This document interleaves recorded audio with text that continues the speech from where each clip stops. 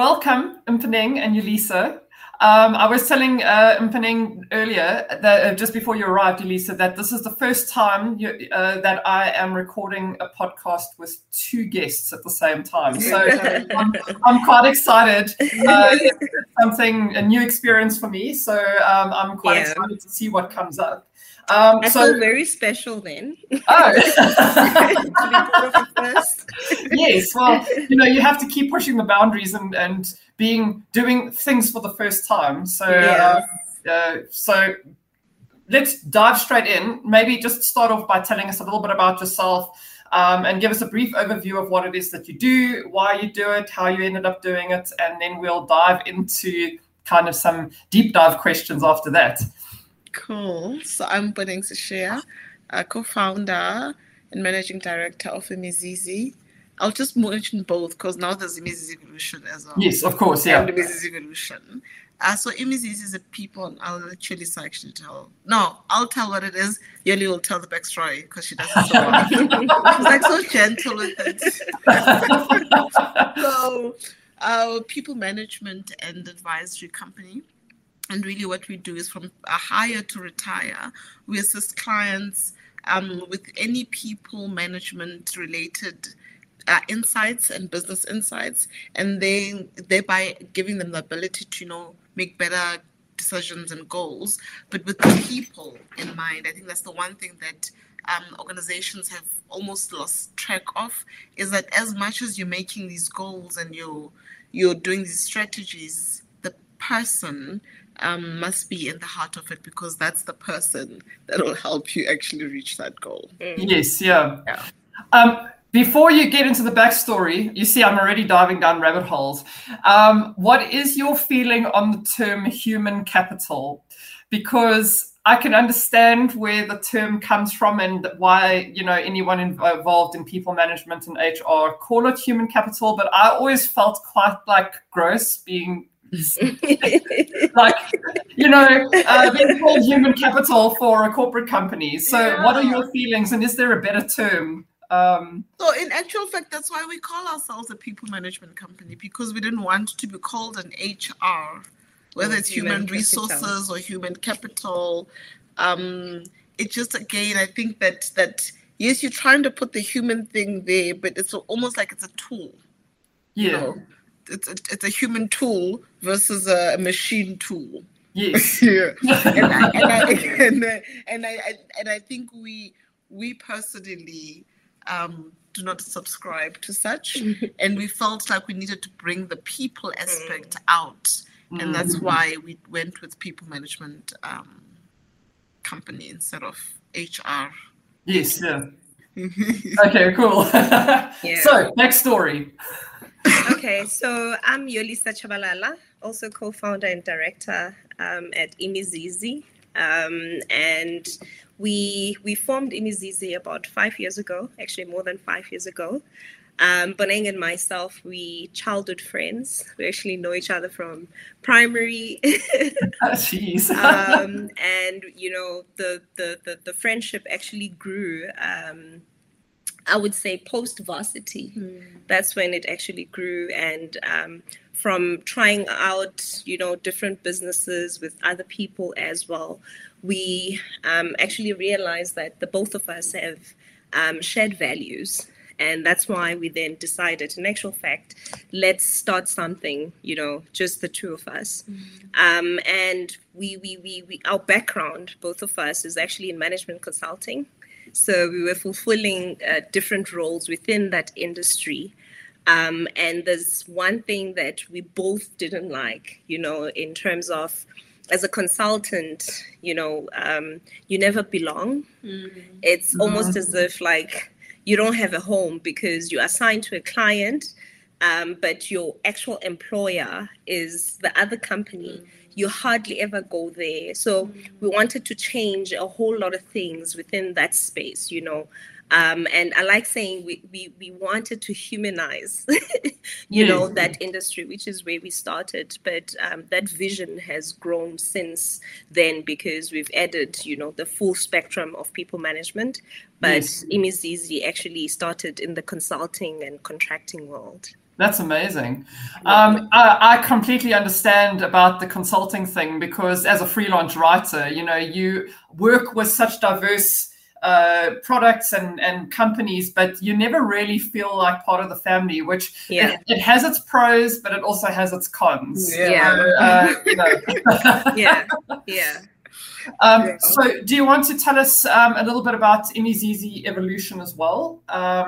Because that kind of has grown out of the people management side. So do you want to dive into why you started? So I'll do the why. Mponeng again can dive into the what. That's just how we do things, you know.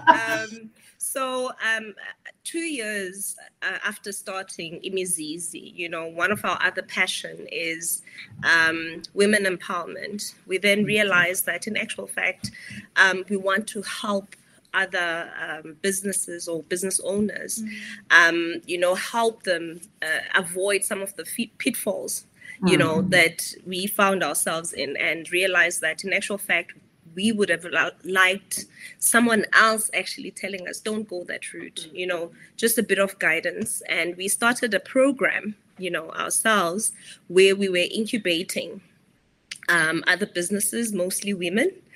And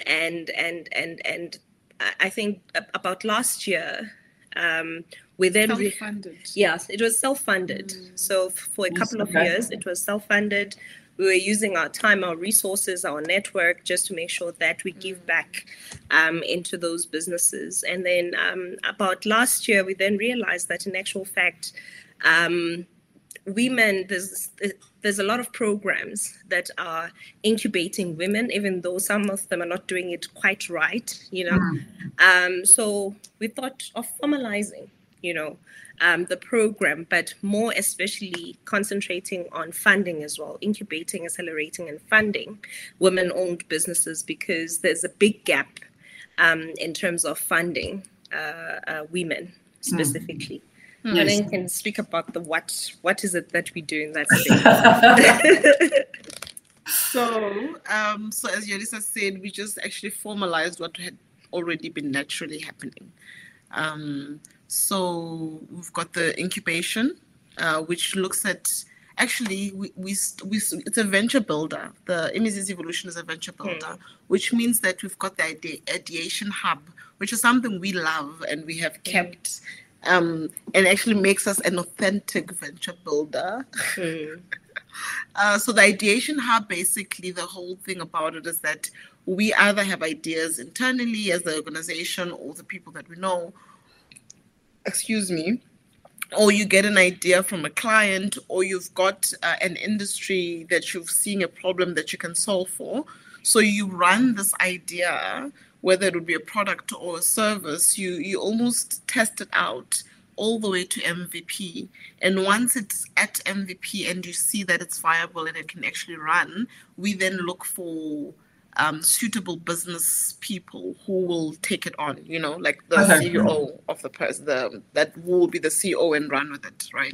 But obviously we still remain with assisting in anything that they would be needing in the background. Right. So that's the first part. And then we've got the incubation, which looks at businesses 0 to maybe 3 years. And I'll tell you just now why we've separated incubation and acceleration. So this looks at 0 to 3 years. And those people there, we're really focused on the person more than the business. Yes, we are looking at the business. We know your passion. We understand it. And we're already looking at a high level, the things that you just need to have in place to make sure you've just got a smoother journey than most people who wouldn't have those things in place.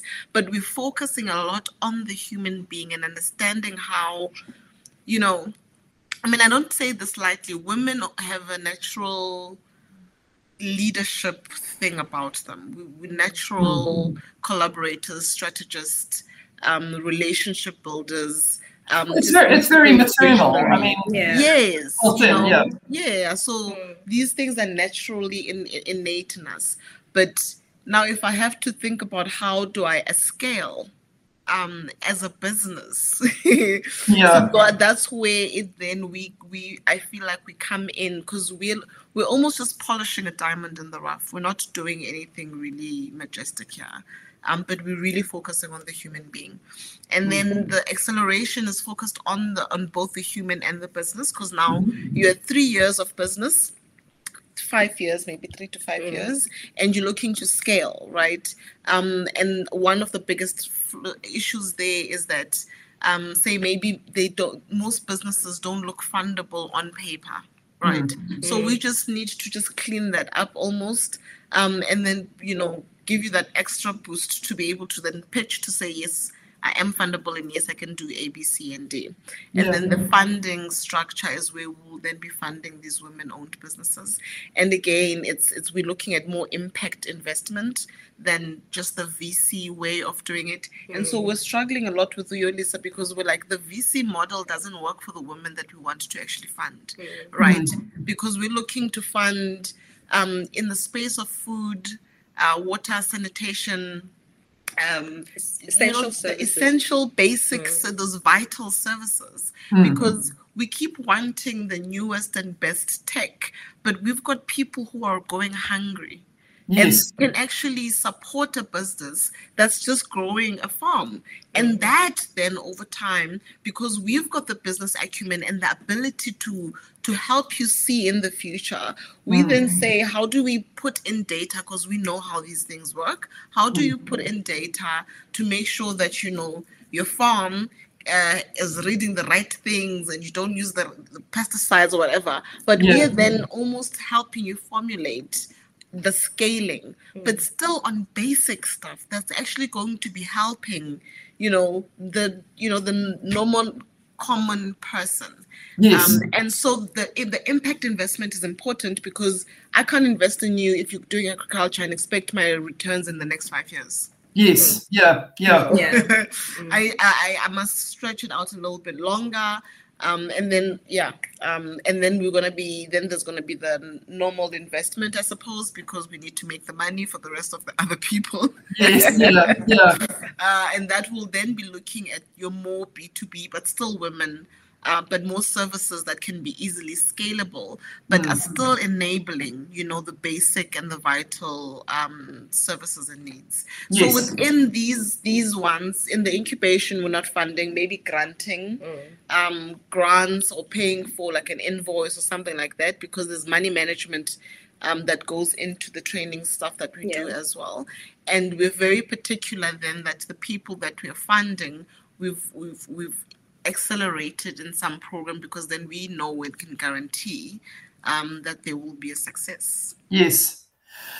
You said you're not doing anything majestic. I think what you are doing is absolutely majestic. Like, we need more people invested in this type of thing, because you are quite right, especially coming from, we're still a developing nation, the economy. I mean, we've got all kinds of challenges at the moment, and we can maybe dive into that a little bit just now. But just from a people versus profit, I mean, at the end of the day, we all need to make money. We need investment so that we can move the economy forward, that we can get established businesses and extend that employment and that investment out to the people who need it. But if, I don't know how to put this, like, my goal is to also help people, but at the end of the day, I also need to make money, because charity starts at home. You need to make sure that you can put food on the table so that you can continue helping other people. So how have you been able to balance that kind of people versus profit? You need to find the balance to help versus making money yourself. So how have you approached that in the structure to make sure that it's a viable going concern for you while still extending help to other people? So I'm assuming you're asking in the context of evolution only.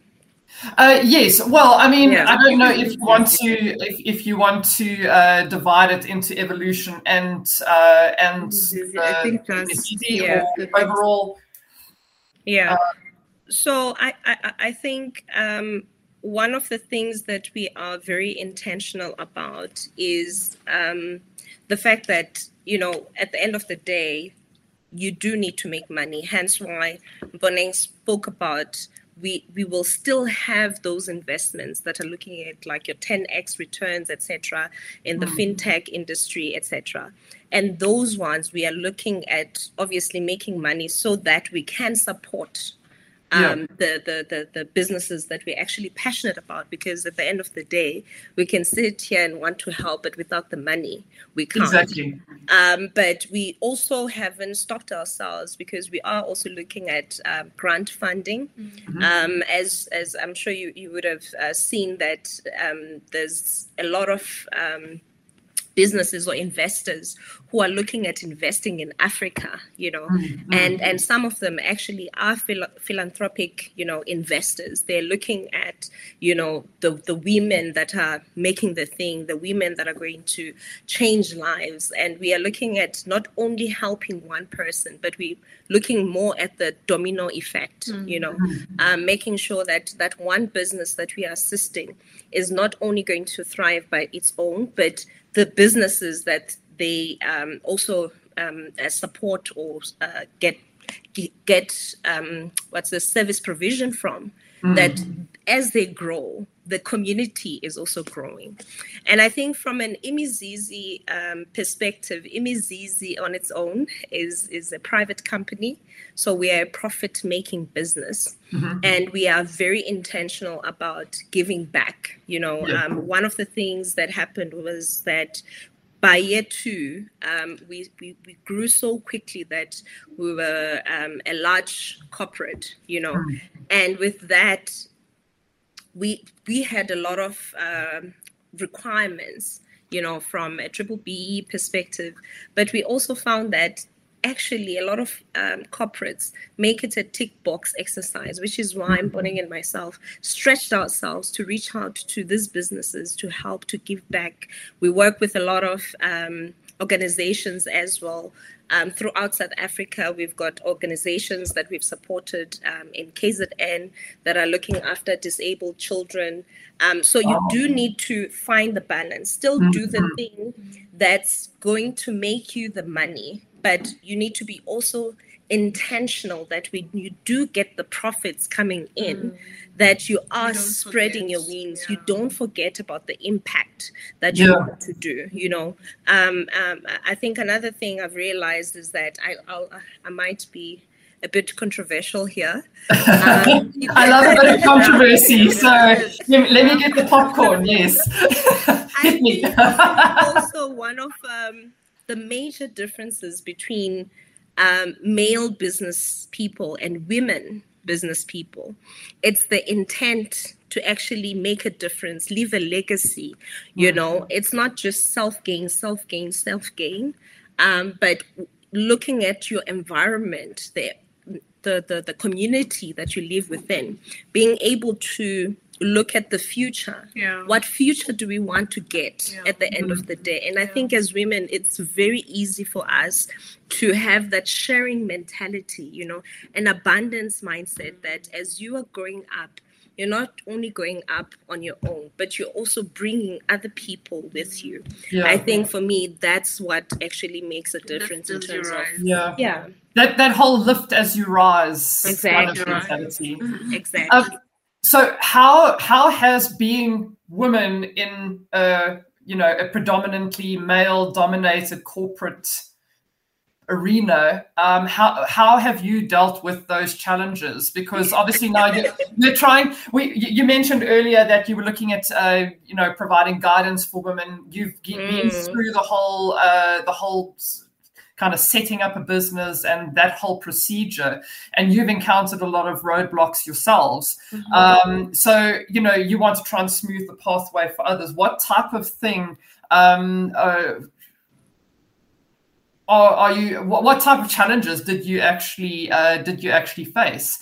Because I don't know. We've obviously had different upbringings. I'm a middle class white girl from the suburbs. So I've had different challenges. So could you maybe just dive into the type of challenges that you've had to face? Yeah. So I think if I just look at it as an aspect of it as a women-owned business, right? The challenges that we're facing there.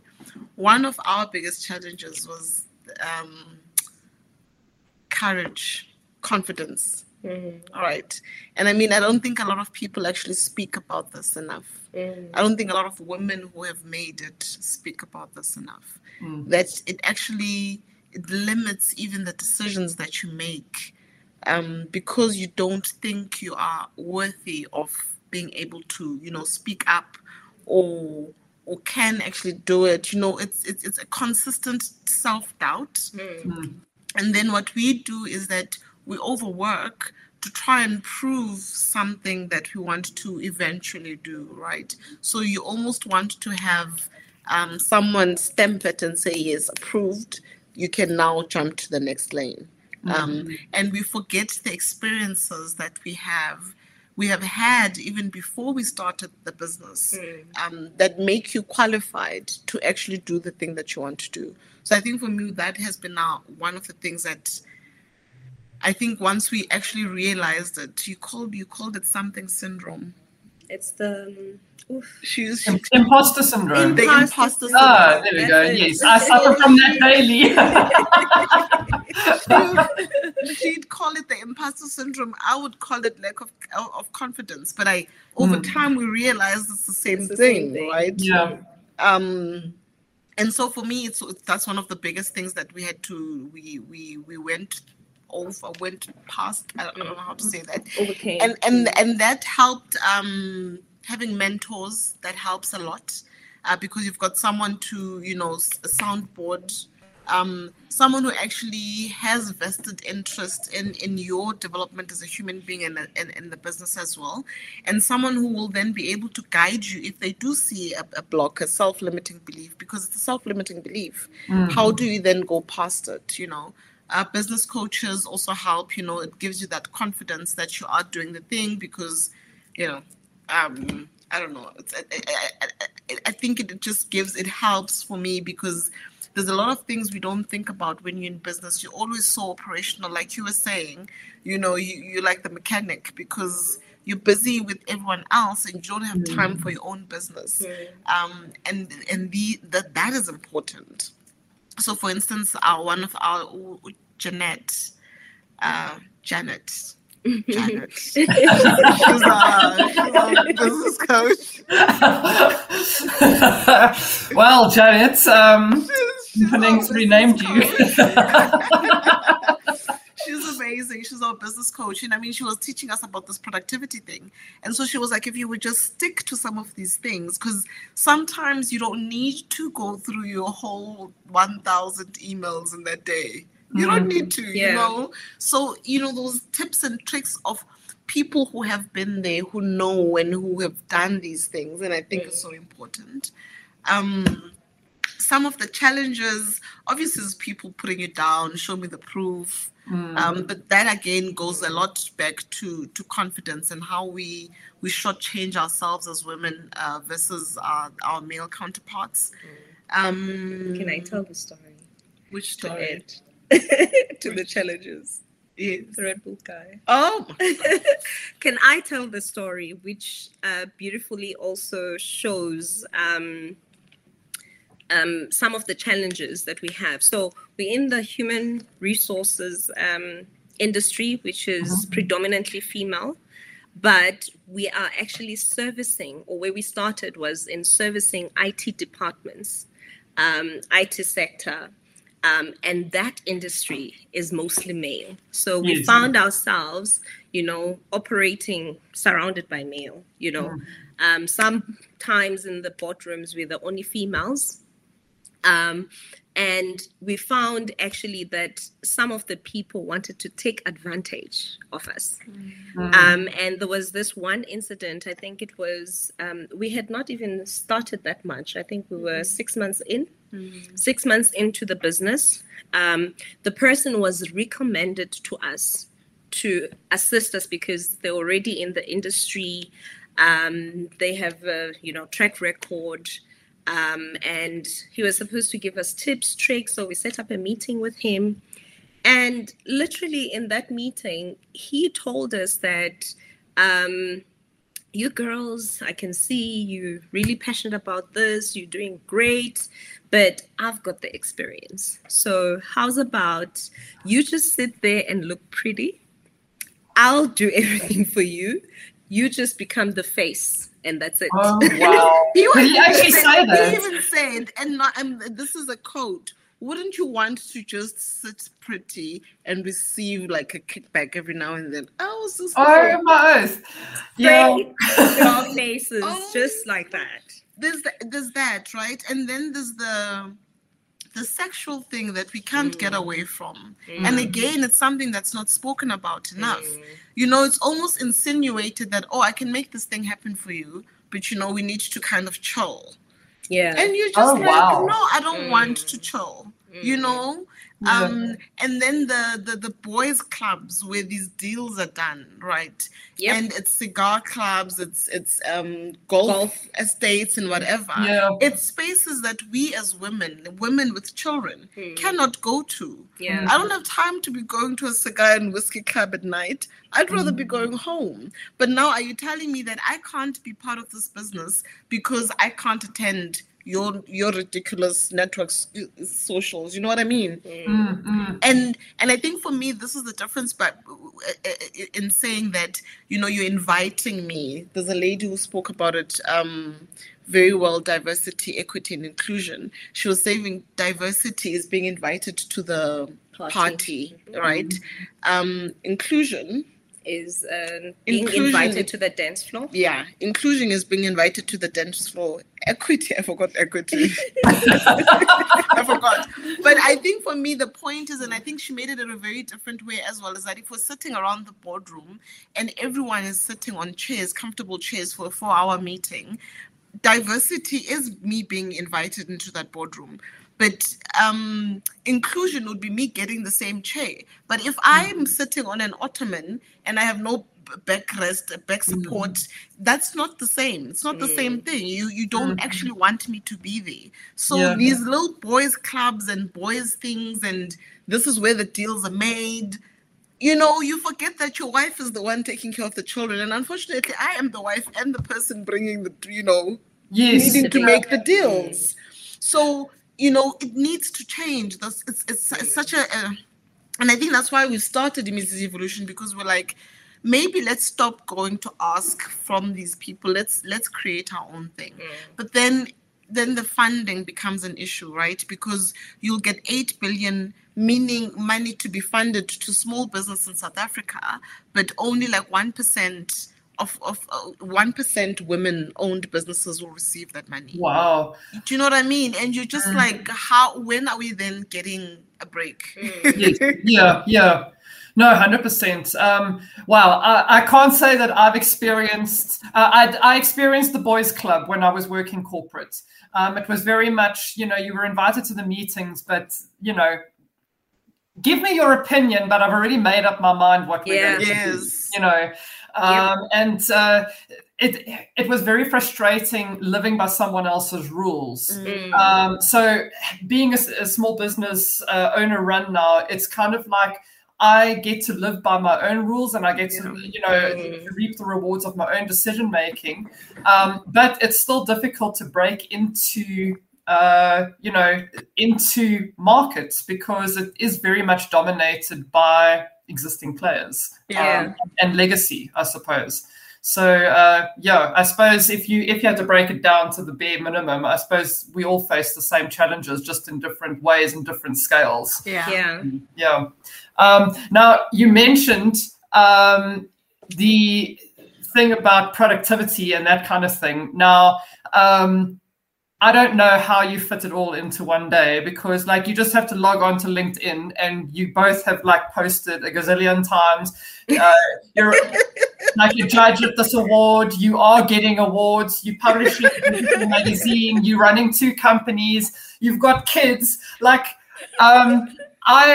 someone once told me that we all have the same 24 hours in a day. Like we all have the same 24 hours that Elon Musk has, and look at what he's achieved. Someone then else told me that no, we don't have the same 24 hours, because Elon Musk has like a team of people that is doing everything for him, and all he has to do is come up with the ideas and make stupid tweets. Yeah. So how the hell do you fit all of this stuff in?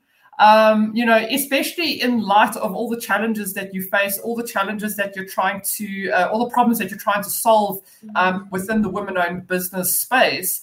How do you find time to fit everything in and find that kind of work-life balance while still remaining focused on your mission? Please tell me the secrets. So when the business is still growing, I must share that actually it's not that easy, because at the time where you're responsible for the strategy, but at the same time you're responsible for the operations, you have a family, you've got other relationships to maintain, your friends, your extended family, etc. It's not easy.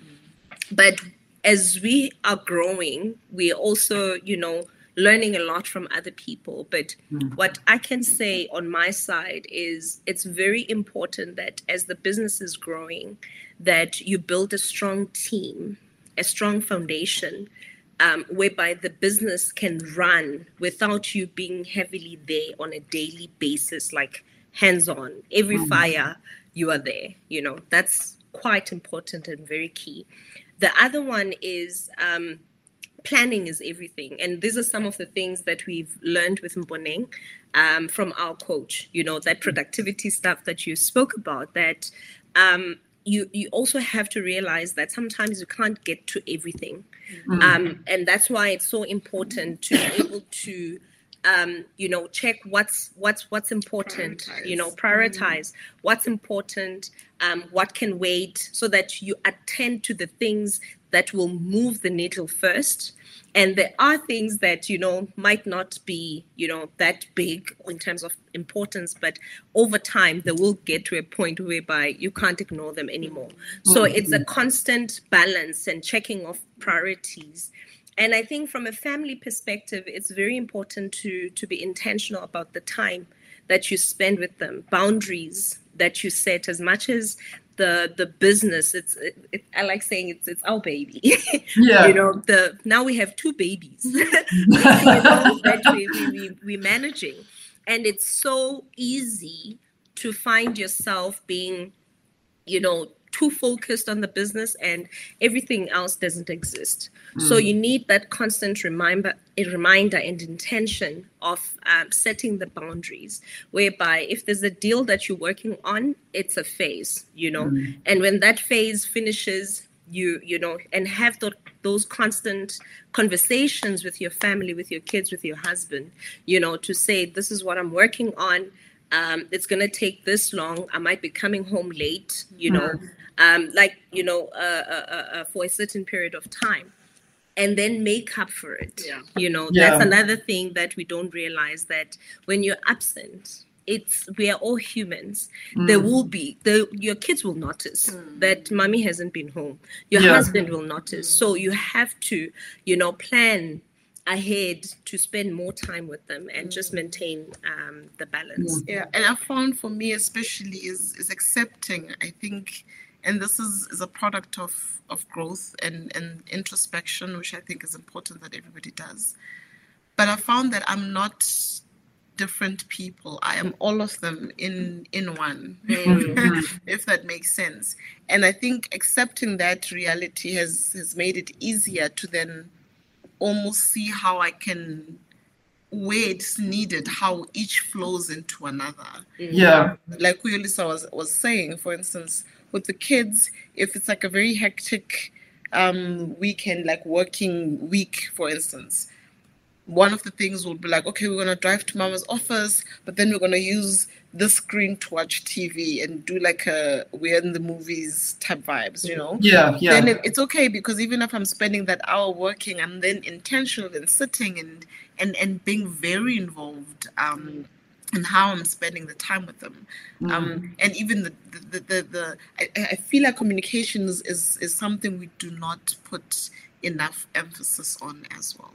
Yeah. Being able to actually, have that, this is what's happening in my life, this is what I need from you as a means of support. And, whatever then happens later.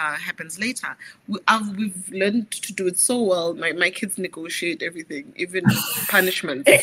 I'm like, no, punishment is not under negotiation. Well, you've got some budding business people in the family. They're already negotiating. My son was like, I'd said no TV and no laptop and no digital stuff at all because he hadn't been listening for 6 months. Oh, wow. So he comes to me, he's like, I feel like I'm not going to be able to live. I'm like, you're being dramatic, you're going to be just fine. So he comes to me after he had gone through his dramatic moment. He's like, Mama, if we make it 3 months and I wash your car and massage your feet, it's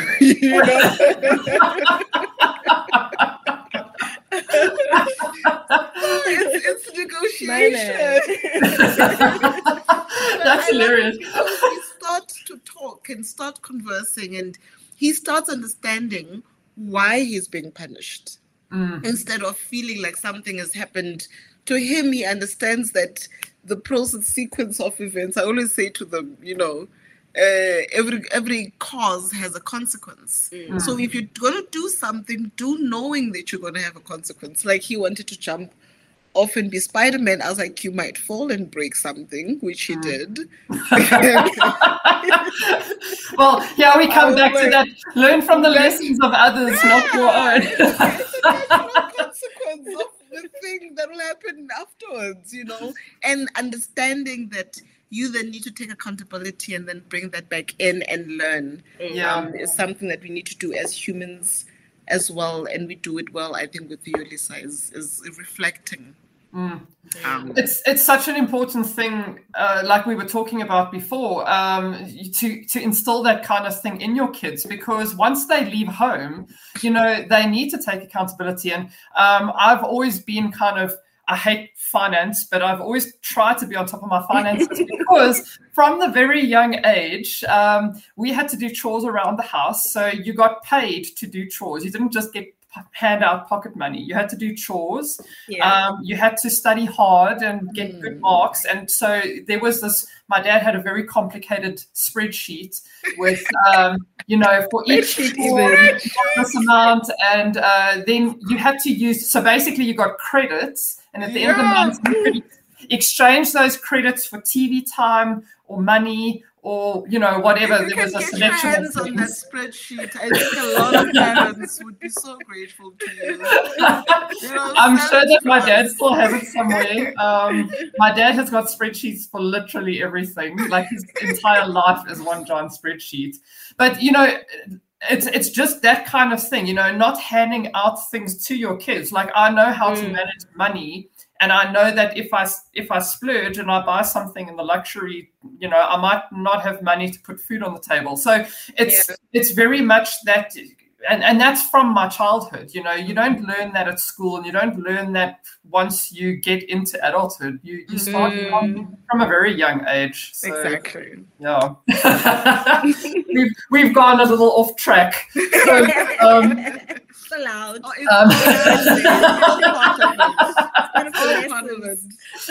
So to get back onto kind of like dealing with the balancing, I've found the way my life kind of runs, and I've always found it, you can't ever find that perfect balance. Usually when I'm doing well financially and business-wise, maybe my relationship is going not through rocky, but you kind of are, not ideal in that.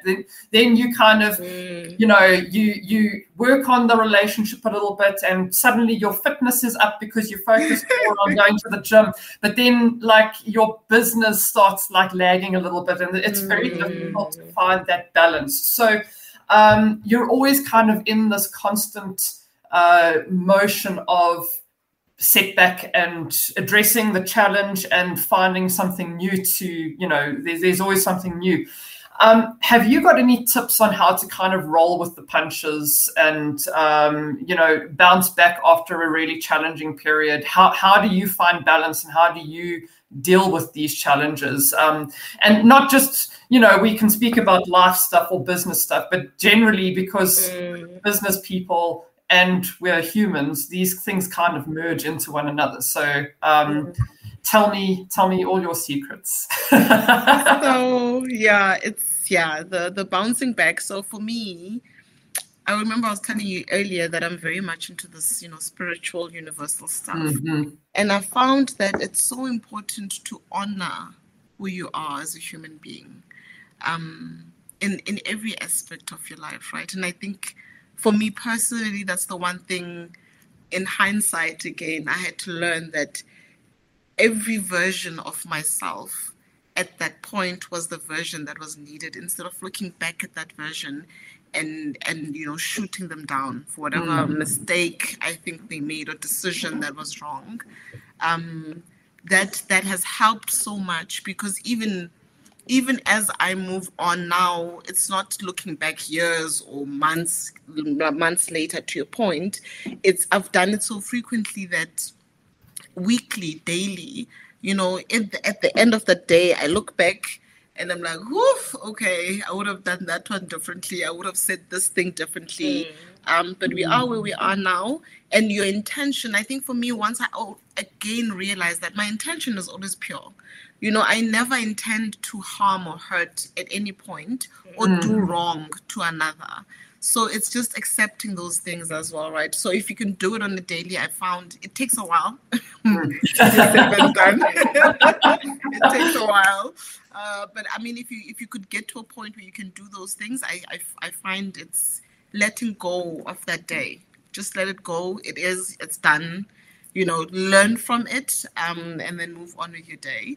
And giving yourself time to just unwind, man. If you want the wine and it's 11 o'clock during the day, have the wine, because life can be so hectic.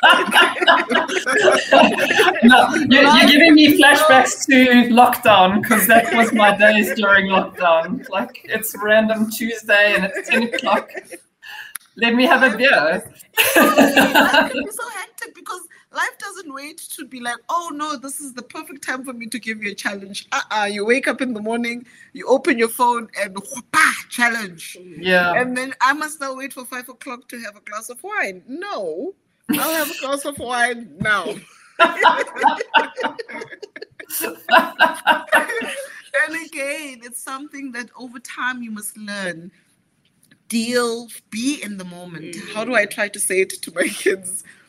Feel the feeling, understand the feeling. Don't let it control you, though, because eventually you just need to let it go, and then you just need to learn. It's always about learning the lesson. It's always about learning the lesson, because it's either a lesson or it's a gift. That's all it ever is. It's very interesting that you say that, because I don't know if it's maybe just Western culture. We're told that failure is not permitted, and that you can't make mistakes. But anything that you do, you learn from mistakes. Like, life is nothing but a series of mistakes and setbacks that you have to learn to deal with. So I think that this whole kind of failure is not an option, and if you're not first, you're last mentality is really detrimental to us as humans. Yes.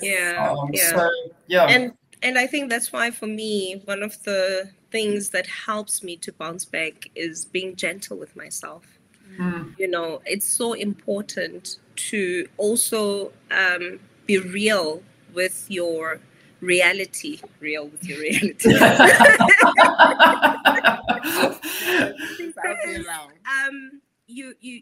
You're wearing many hats, you know, and that obviously will come with its own challenges, with its own consequences, you know. So you need to be gentle with yourself that sometimes you can't be number one in everything. Sometimes you can't be like 5 star. What is it? The accolades in school, the star that you get. Yes. You won't get a star for every subject sometimes. So accepting that as your reality, I think for me is the first step.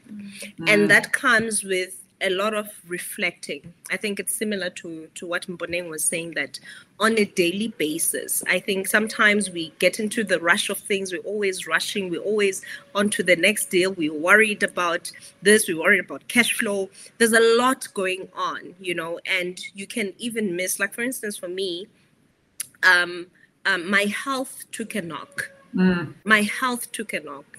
And it was difficult for me to get back up, but I had to accept that I got to this point because of A, B, C, and D, right? But now that I'm here, what is it that I need to do to recover or get back, you know, on track in this one aspect? And also not looking at things as though everything now, the whole world is crashing. It's only one aspect. You're doing great in other things, and that's so important, you know. To put things in the pockets where they belong, you know, and not make it a you thing. And it's so important to find the things that ground you as a person, and those are different for everybody, right? And you need to constantly go back to those moments. Other people will say, for me, my family grounds me. If I'm going through whatever, I shut out everything, go away with my family, and I come back refreshed. And that works, right, for that person. For other people, meditation, there's a whole lot of things that people can do, but find what works for you. What is that happy place, that thing that centers you, where you find peace, times of refreshment, and also schedule it, make it priority. Make it priority in your life. And I think for me, those are the things that have helped me to bounce back a couple of times, because it's a graph, man. You know what? Yes, yeah. That a constant roller coaster. And you have to pick yourself up, because other people, in actual fact, don't bounce back. And that's where that quotient, adversity quotient, we just learned that a couple of months ago, the AQ, you know, it's so important to be aware of it, that when you're having those down moments in one aspect of your life, how do you get back up, you know, and make sure that you continue and not stay in that trump, you know, and find yourself being negative and just going down.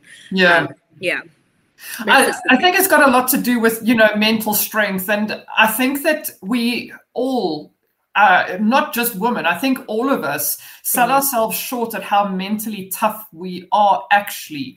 Because, you know, I think of some of the family members that I have, they've been through quite a lot. And, you know, when they tell their stories, people are like, you know, I don't know if I would have been able to cope with that.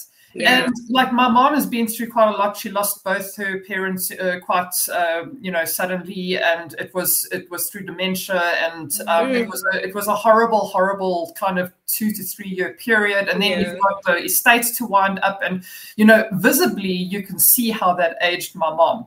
But people are like, oh, I don't know if I could have coped. And my mom's like, well, what was the alternative? Yeah. You know, what else could I do? You have to cope. And luckily we've got, well, most people, I think, have got a decent support system. And if you don't, I mean, that's one of the critical things for me, is to make sure that there is that support system, that you've got X person to go when you're struggling with something, you can speak to that person. And when you're struggling with another problem, you can go to the other person, just to kind of bounce it off and gain some perspective. Because, so true. You know, what is the alternative? What is the alternative? I think that yeah, like I say, like mental toughness. I think people are generally a lot tougher than they give themselves credit for. Yeah, true. Yeah. Yeah. And I think mental toughness is something that, again, we don't speak about a lot. We speak about mental issues. And I think people then shy away from that because automatically it's crazy. And so people don't want to be associated with crazy. But it's just sometimes it could be mental exhaustion. Yes. Yeah. You know? And just that ability to regenerate yourself every now and then is also so important. Yeah. And I find, like, you know, these little affirmations every now and then can be so helpful. Or just breaks, just breathe.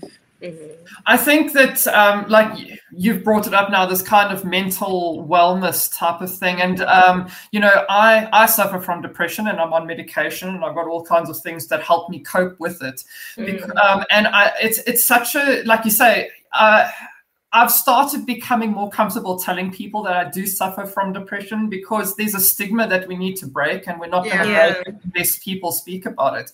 But, you know, there's always that risk that now someone looks at me and like, oh, she is crazy, you know, and I'm not. It's like, oh, well, I am a little bit, but not in the way that you think. But, you know, there's that stigma. And I think that especially in a country like South Africa, there's still very much a massive stigma about mental wellness and mental toughness. And like if me as someone with depression who can bounce back and got retrenched and managed to start a business in lockdown, and you know, if I can do it, then anyone can do it. So it really is just it is a state of mind, and you need to find that within yourself. And I think with us being a people management company, mental wellness is so important, you know, regardless of the size of the organization. And I think that's something that we don't speak about. You know, it's only these big corporates that have those programs and all of that. But one of the advice that we give, even to smaller organizations as well, is you need to be intentional. There's so much that you can do out there. There's so much that's free, even, you know, that even if you have one staff member, two, or you're the only person, tap into those. I mean, even the information is free on Google, you know. Yes. But we need to break down the stigma. Because I mean, there was this lady we had gone to this conference, a women's conference, and there was this lady who was actually even saying that, you know, where she grew up, and she grew up in Alexander, right? She's like, you can't tell them you've got a therapist and a therapist appointment, or you are even got depression, or any mental situation, because they'll be like, oh, you've got enough time to have these kind of problems. Yes. You know, it's almost seen as a luxury to have. It's crazy. Do you know what I mean? And I think that's in South Africa especially, that's why it's been such a stigma for people to say that, you know, this is something that I'm suffering from. And I think it's the more we talk about it, the more people will actually say, you know, I have it, this is how I'm dealing with it, and, you know, you're fine. You're I don't want to say normal. I don't think I'm a normal human being. Well, what is normal? Define normal. You know, like everyone's got their own definition. Why must I be normal? I don't want to be normal. Yeah. You know. So for me, I think the more we speak about it, and we speak about it without, like right now, you made a joke about, oh well, I am crazy, but not in that way. but I mean, then it starts. It's not so stiff anymore, and it's something that can be easily discussed. You know what I mean? Yeah. So yeah. We are running out of time, so I'm going to switch to the quick fire round. Because I'd love to carry on talking, but we could probably carry on all day. So we need to put a stop to it at some stage. So let's hit the short fire questions. So you can answer in as long or shorter form as you like. You can both answer or one answer. We'll take it as it comes. So first question: define success.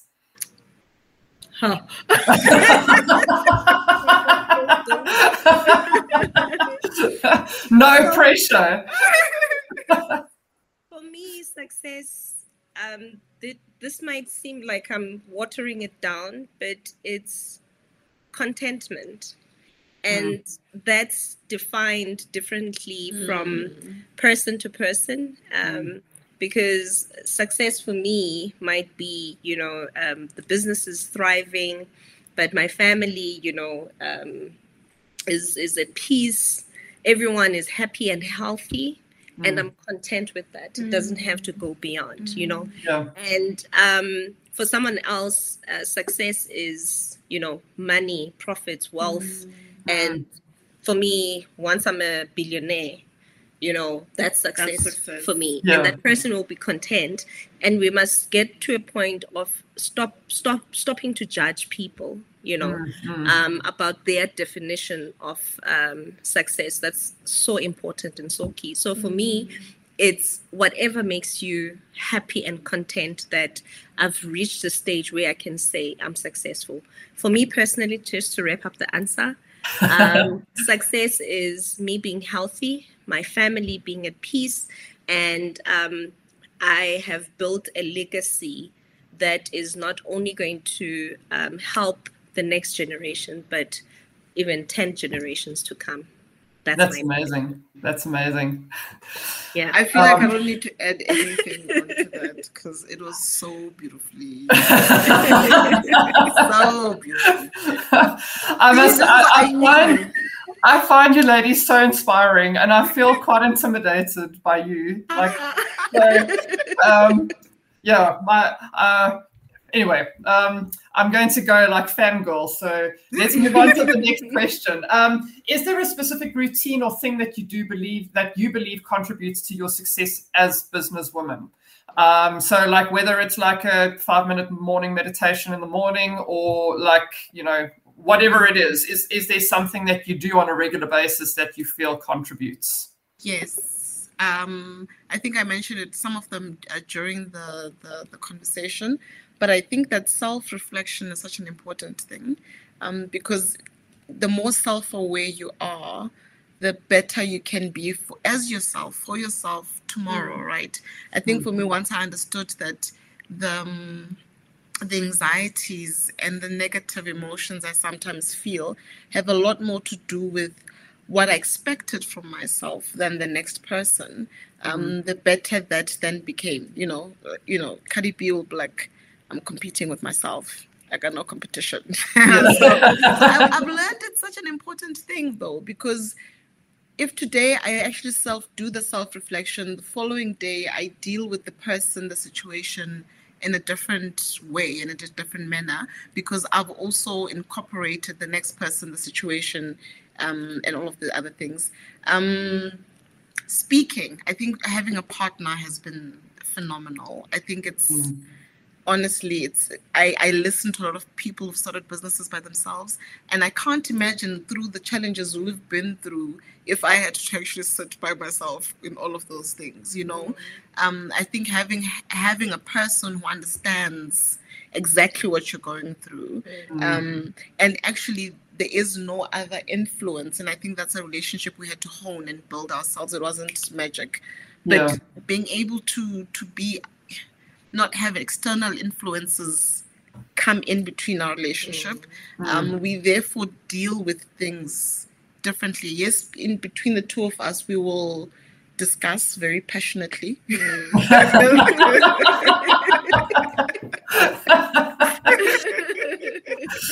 But once we have agreed, and I think that's such a beautiful thing about maybe us, I don't know, I assume that most women, once we've agreed, that's the line that we're going with, and that's where we're going, and then we're just supporting each other to get to that end goal. Meditation, yes, I do it every day. I recommend it.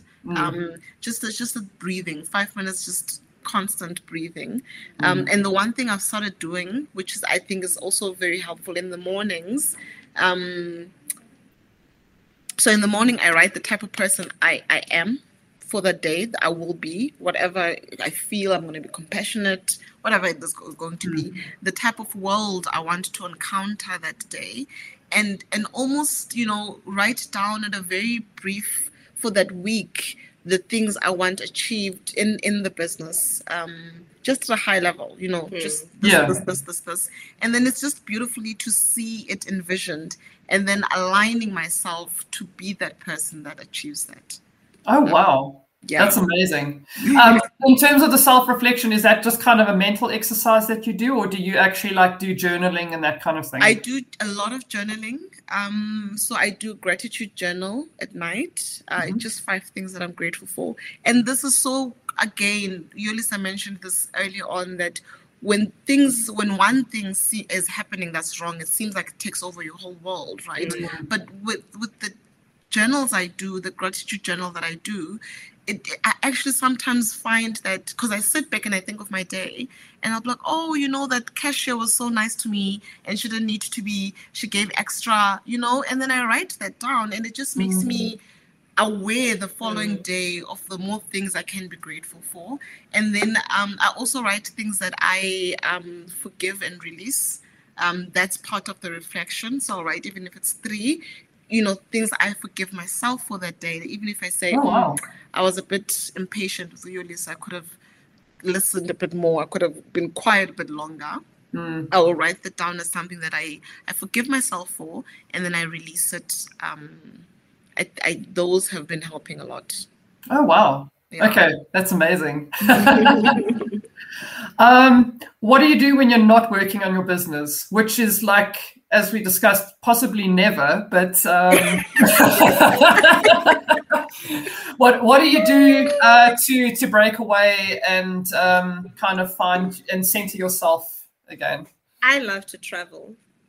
So what I do is I'll have seasons of work, but I'll be intentional that, you know, in that month I'm going away with my husband. In that month I'm going away with my girls.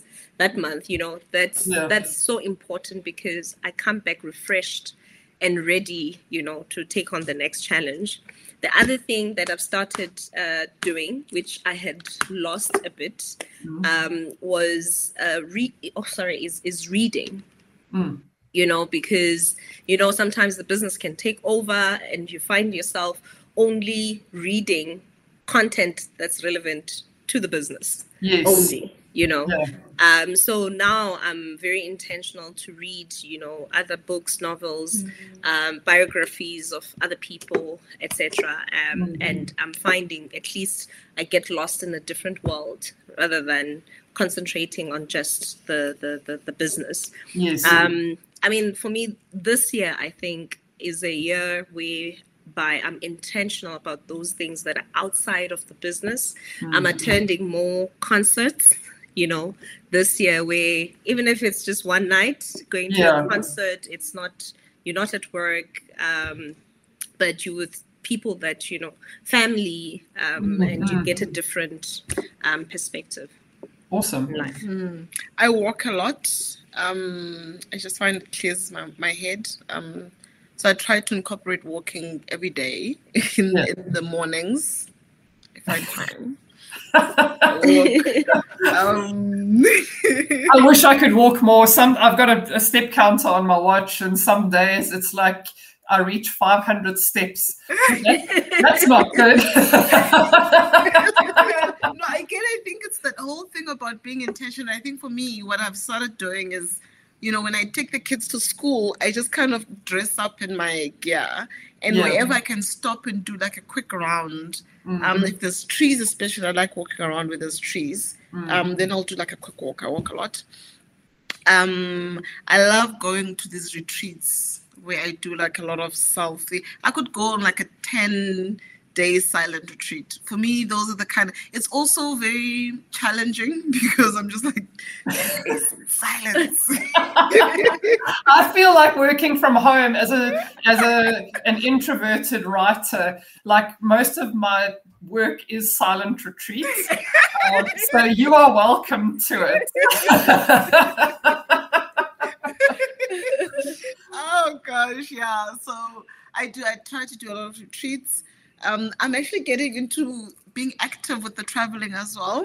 Mm-hmm. It's always one of those things. Oh, I want to travel. So I think this year I've also been very specific and deliberate about traveling. Yeah. And then I watch a lot of anime with my babies. We are on Naruto now.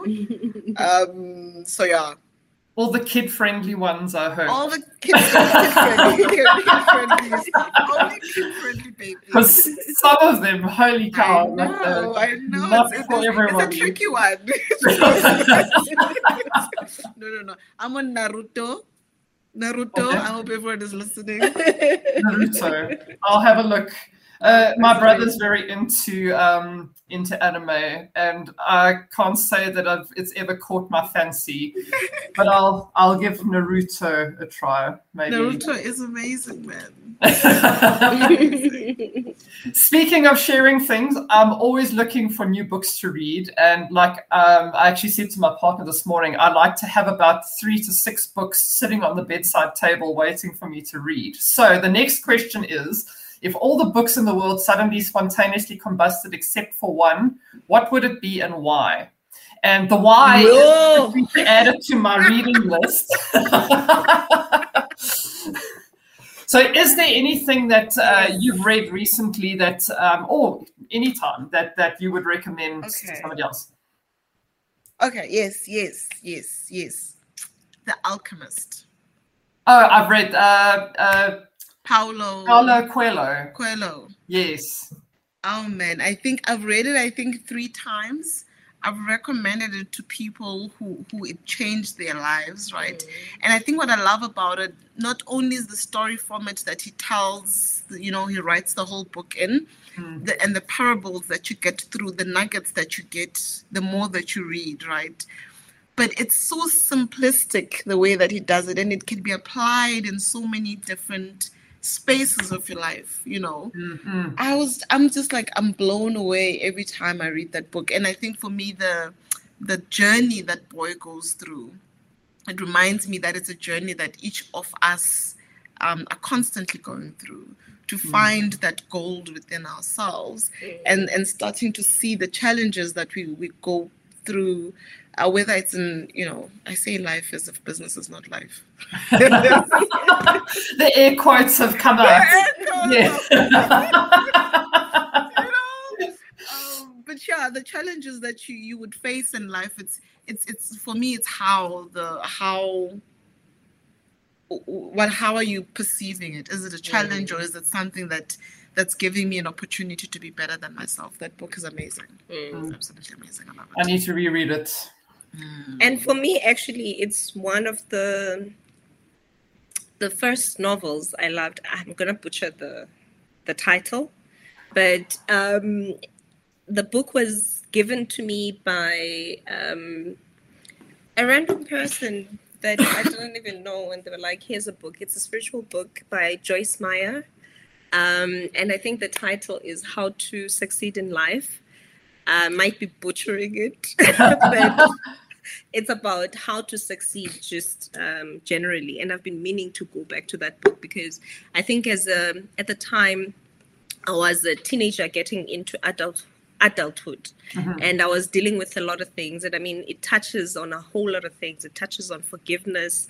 I was holding on to a whole lot of things, and I had to release those things. And that book really helped me.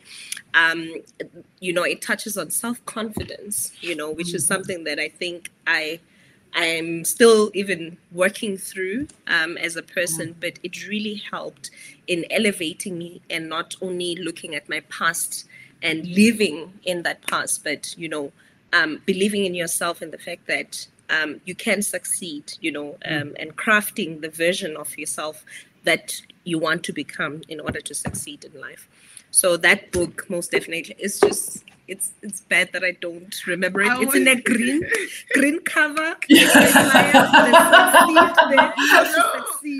Change covers every now and then, right? I know. I hope. I want to tell you, since you've read The Alchemist, have you read Women Who Run with Wolves? I have not.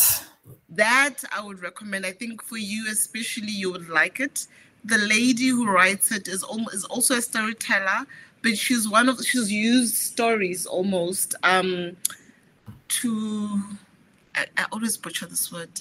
Decipher. I don't know why I decipher. Just life, right, in general.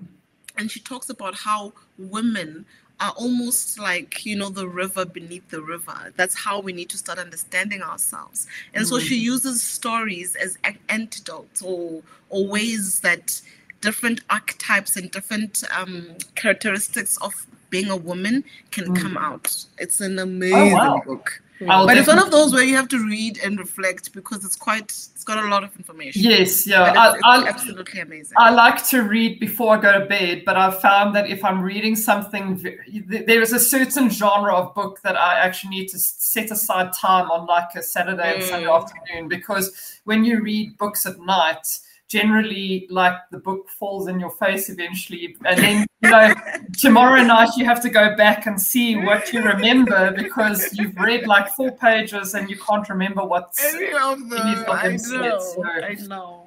Okay, it's a beautiful book. I will definitely check that one out. Final question: what is one piece of advice you wish you had received when you started your business?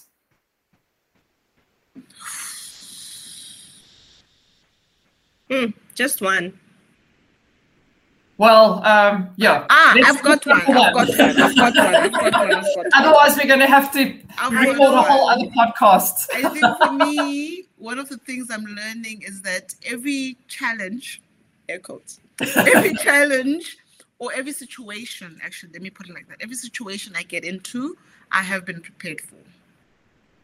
Whether I realize it or not, whether it's the experience I was telling you about. So whether I'm trying to get into an opportunity or there is a challenge, whatever situation I want to get into or leap into or I find myself in, I am well equipped to get myself out of it and through it.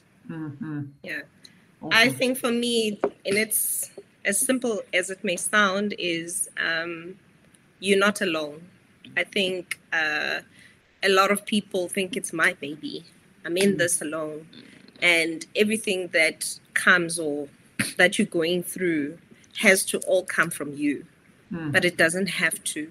There's people out there, whether you need a life coach or whether it's someone who's walked the path before, always do your research, whatever challenge or hurdle that you face, think about, I'm sure without a doubt that someone else has gone through it. Nothing is new under the sun. Someone else has gone through it. Find out and get that information. If you can get to the person, ask for advice. And it just makes things a lot easier, to at least get guidance and advice. Yeah. Amazing. I know that we've already run over for an hour, so I'm going to wind up. Where can people get hold of you? Like, you're obviously on LinkedIn. Where else are you? Your website? I know you've got YouTube channel. There's a podcast. There's all kinds of things. So where can people? I will be putting all the links in the show notes for people to find you. So maybe just run through where they can start looking. Yeah, so Instagram with a TikTok, we've just registered. LinkedIn, I know. LinkedIn, Facebook, I think, we're there by default there as well. And then the websites, like you said, imizizi.co.za and imizizevolution.co.za. And then Issue has our magazine, the publication, 1956. And then the podcast is currently still just on YouTube, but we're looking to put it onto Spotify and that podcast app. Yeah. Okay. And we are on YouTube for Imizizi Conversations. So you can search for Imizizi SA for that. And just to mention that Imizizi Evolution website is under construction at the moment. Oh, yes. But yeah, you can find us on the Imizizi website that Mponeng shared. Or email info@imizizi.co.za. Perfect. And I'll have all the necessary spellings and everything, like I say, in the show notes. It'll be in the blog on my website as well. So, yeah. Thank you, ladies, so much. This has been a lot of fun. Like I was saying to Mponeng, I haven't done one of these for a while, and I've forgot how much fun it is to actually people. I have broken out of my silent retreats and spoken to somebody for the first time for a long time. So thank you very much, and all the best. Like I say, I'm so inspired by what you're doing, and I really wish you the best of success with everything going forward. Thank you. Thank you so much. And thank you for inviting us. It's been an absolute pleasure. Yeah. Thanks. Cool.